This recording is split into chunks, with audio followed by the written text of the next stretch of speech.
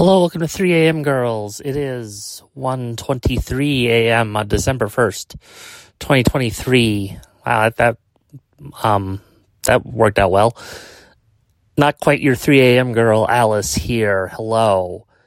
I have a update to the shirt update, which is, if you are a long-time listener, you know that I had a custom shirt made with a stupid in-joke that I was going to wear to a Mannequin Pussy show in December of last year. So basically about a year ago now. And then I had a panic attack and kind of tried to destroy my life that night.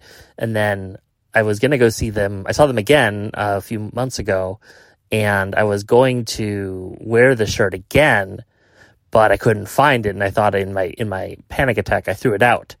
Turns out it had just been in the backseat of my car this whole time.